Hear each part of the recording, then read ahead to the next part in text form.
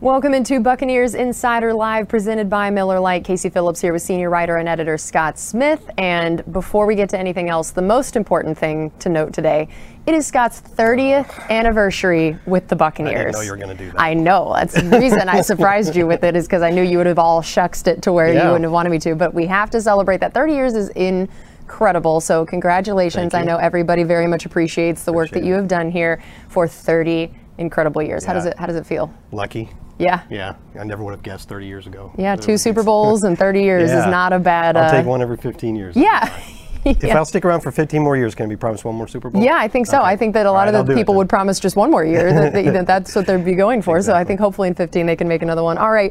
Well, next up, we were at the owners' meetings. I know we originally thought we might still be there to do this show, but then the schedule got moved all around, so we ended up just being there for basically about 24 hours. Yeah. And we got back last night, so we are back here. But what were some of the things that you felt like the takeaways of either new things that came out of the meetings or people that you got to hear from in terms of press scrums and media? I know Jason Light and Joel Glazer both spoke. So what were some of the standout things for you? Well, in the bigger picture, I think the biggest topic that everybody was talking about going into the owners' meetings that was going to be discussed was the possible rule change about overtime in the postseason.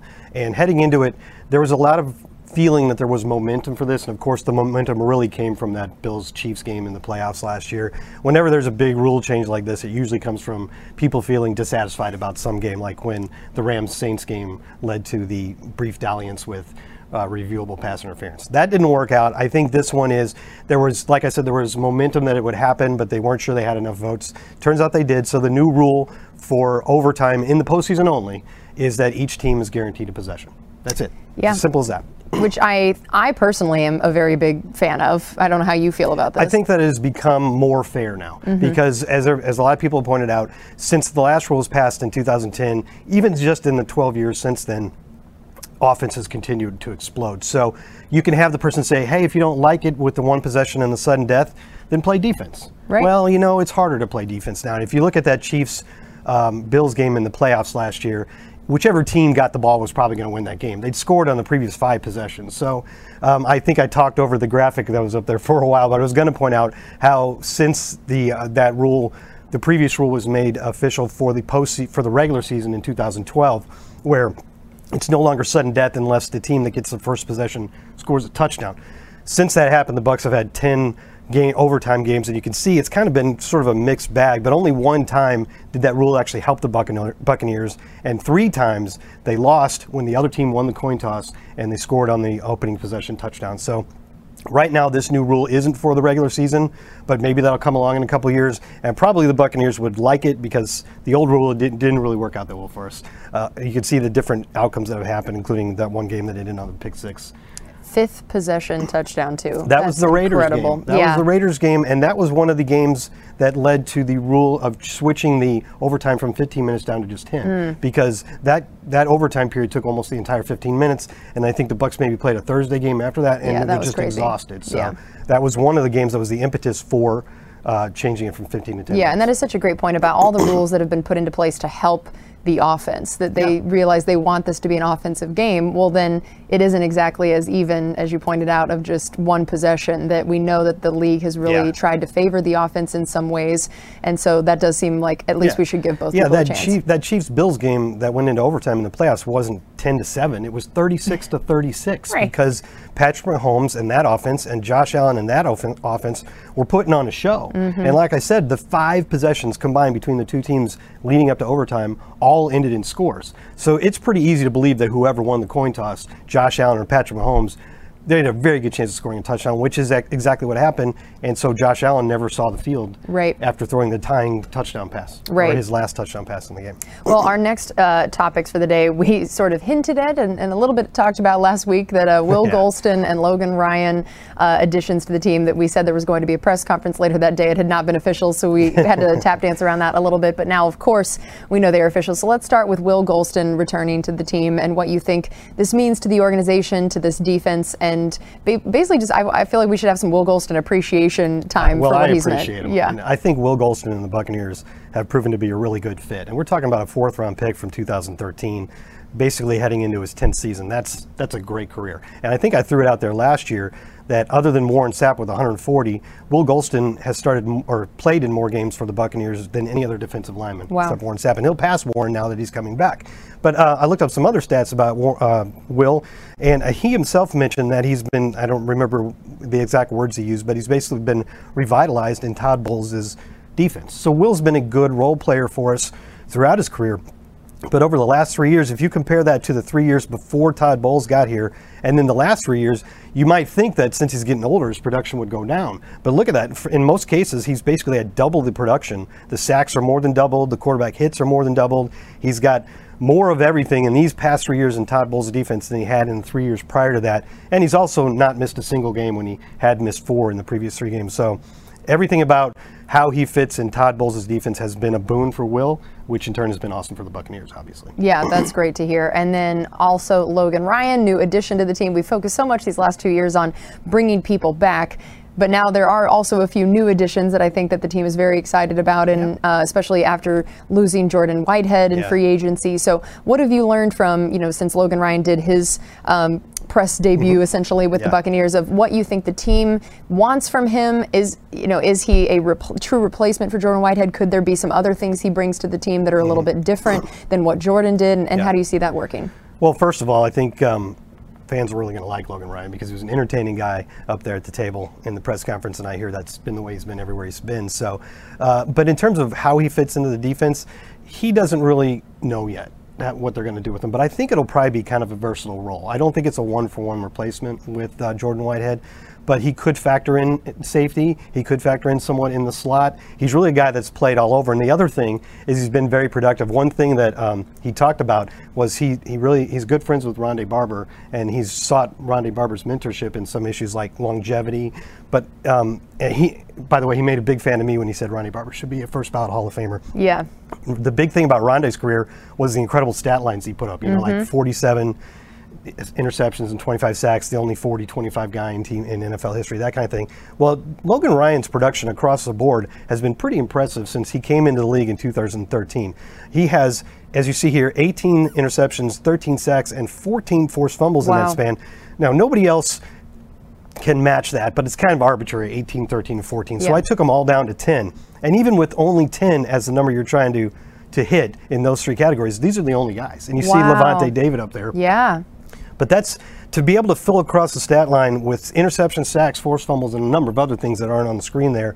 It's just a picture of a very productive player throughout the years. That is incredible. I think that's amazing. All right. Well, we are also going to get to some of your Facebook questions, as always, so you can submit those in the comment section underneath our live video on Facebook. And I know that our first one, I've seen this. This is so great. So Rick had a two-part question. Okay. He's making you think. There's a couple sections of this. Okay. They're both draft related. All right. The first one is where we're picking.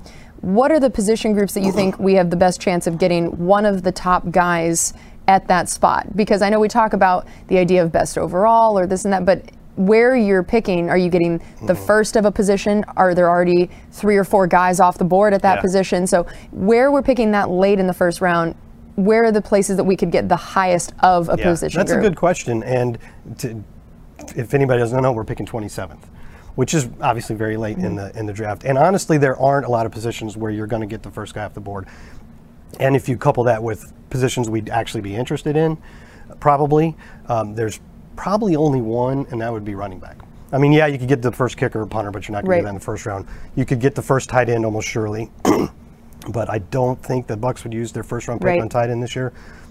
I don't necessarily think that running back is the most likely position, but you could say that the Buccaneers have some need. Their Leonard Fournette is back, which is great, and then you have Keyshawn Vaughn, but you probably are at least going to add one more guy, and it'd be cool if it was a dynamic guy that could be somebody that plays a bigger role in the future, but could also work in the offense right now. I think running back is the only position probably where the Buccaneers could get the first guy off the board and actually have him be of some use to the team this year. It wouldn't be defensive tackle, it wouldn't be edge rusher, it wouldn't be cornerback. It wouldn't be safety because Kyle Hamilton's probably going to go in the top 5. It wouldn't be any of the offensive line positions except maybe center if Tyler Linderbaum, easily considered the best center prospect. But I see him going in the first half of a lot of mock drafts, but I have seen him drop to near the bottom of the round in a few. So you could possibly get the first center, but we just re-signed Ryan Jensen. Right, yeah. Probably only running back. Okay, and then the second part of his question was, which position group do you think drafting there could have the most immediate impact? So when you know the team is sort of all in on this next year, and now that Tom Brady is back, so we hear about the idea of need versus best player available. Well, we know the Bucs aren't necessarily in a true need for a ton of places, but then also, even what if the best player available is a quarterback, but you don't really need that? So the idea instead of who would maybe make the most immediate impact this next year, and what position group might that be? Yeah, teams like to say best player available, but usually when it comes down to it, it's best player available at a position you really need. And even last year, when probably in the most position the Bucs have ever been since I've been here to actually take the best player available no matter what, they still ended up taking an edge rusher, which was what most people predicted. And I think that helps us answer this question too, because I think the most likely positions where you could get a player of need that can make an impact right away are the ones where, yes, you have starters, but you usually work a rotation. So you could say already that you have starters at the edge in Shaq Barrett and maybe Joe Tryon-Shoyinka. But you could draft another guy, and he could still get plenty of snaps. Same thing at defensive tackle. You've got Vita Vea, you've got Will Golston, you've got Nacho, Joaquin Nunez-Roches. Don't know if Ndamukong Suh is coming back yet, but even if he is, you take a young, dynamic defensive lineman, you can get him in the game. Okay. So I think it's those positions. Like, it wouldn't be inside linebacker because you only play 2 of those ever, and you're not taking Devin White or Levante David off the field. It could be safety, it could be corner, but you do kind of have designated starters at all those positions right now. So to me, it's the positions where you can get a rotation. So it wouldn't be offensive line, it wouldn't be a quarterback, but it could be running back, receiver, defensive line, or edge. Okay. All right, our next one, this is from Jonathan, and he said, any news on the Gronk re-signing? No, and you know, it's kind of feels like we're in a little bit of a holding pattern, right? But he's made some hints. Jason Light was asked about that on Monday at the owners meetings, and he didn't really have any new information for us. So I think the Buccaneers are the ones that are waiting. For Rob to decide whether he really wants to come back or not. Okay. And then Willie wanted to know, are we still going to be after, I don't know why I didn't send. He said, are we still after a great cornerback in the draft? Could be. And it could come down a little bit to how it's kind of related to the questions you were just asking me, how they fall, you know, because I think there's probably, and I am not privy to our exact cornerback boards, but there's probably areas where, you know, you got tiers. We would spend a first-round pick on these 5 guys, but after this it falls off a little bit, that kind of thing. So would we do that in the first round? Probably depends on how much of a run there is on it. But I do think cornerback is very much a possibility, and I'm not even going to try out my usual line here about, okay, I guess I just did, about how you can never have enough cornerback. But just keep in mind that we got Carlton back, but both Sean Murphy-Bunting and Jamel Dean are due to become unrestricted free agents next year. And no matter how much you like them, we really love Jordan Whitehead, but we weren't able to keep him. So it's a possibility that one or both could leave, and then having another cornerback that you just drafted the year before would be a very nice thing to have. So I do think cornerback is very much in play for the Buccaneers. As much as obviously your career has worked out at the Buccaneers for 30 years, I think you should have been an agent for a cornerback. Course, yes. That's just only, you only represent cornerbacks. All right, our next one is from Jose, and he said, who could be a backup to Lenny at running back? It's probably, at this point, it's obviously Keyshawn Vaughn. The only other ones that we have on the roster right now are Keyshawn and Kenyon Barner, and Kenyon's mostly been a kick returner. And I think the Buccaneers think that Keyshawn is ready to be a backup. I mean, the backup for Leonard last year was Ronald Jones. And Ronald Jones obviously is a good runner, and Coach would say that about him all the time. He signed with the Chiefs, by the way. But he wasn't a guy that was necessarily trusted most of the time in his career to be the pass protection guy. He wasn't a guy that gave you a ton in the passing game. So it's not like that there's a huge bar that Keyshawn Vaughn's trying to clear here. And is he a dynamic runner? And Coach Aaron says that about him all the time. He's like, there's no question that he's a good runner. We very much like his running ability. They just want to see the rest of his game develop. So if Ronald Jones could be your primary backup to Leonard last year, there's no reason Keyshawn can't fill the same role. All right, well, that is going to do it for us on this edition of Buccaneers Insider Live, presented by Miller Lite. And again, after this, we're going to be recording a road to the draft. So you have more draft questions, make sure you check out that video. We'll be talking that every single week of all the different things affecting who the Buccaneers might draft. So stay tuned for that, and we'll be back here next week.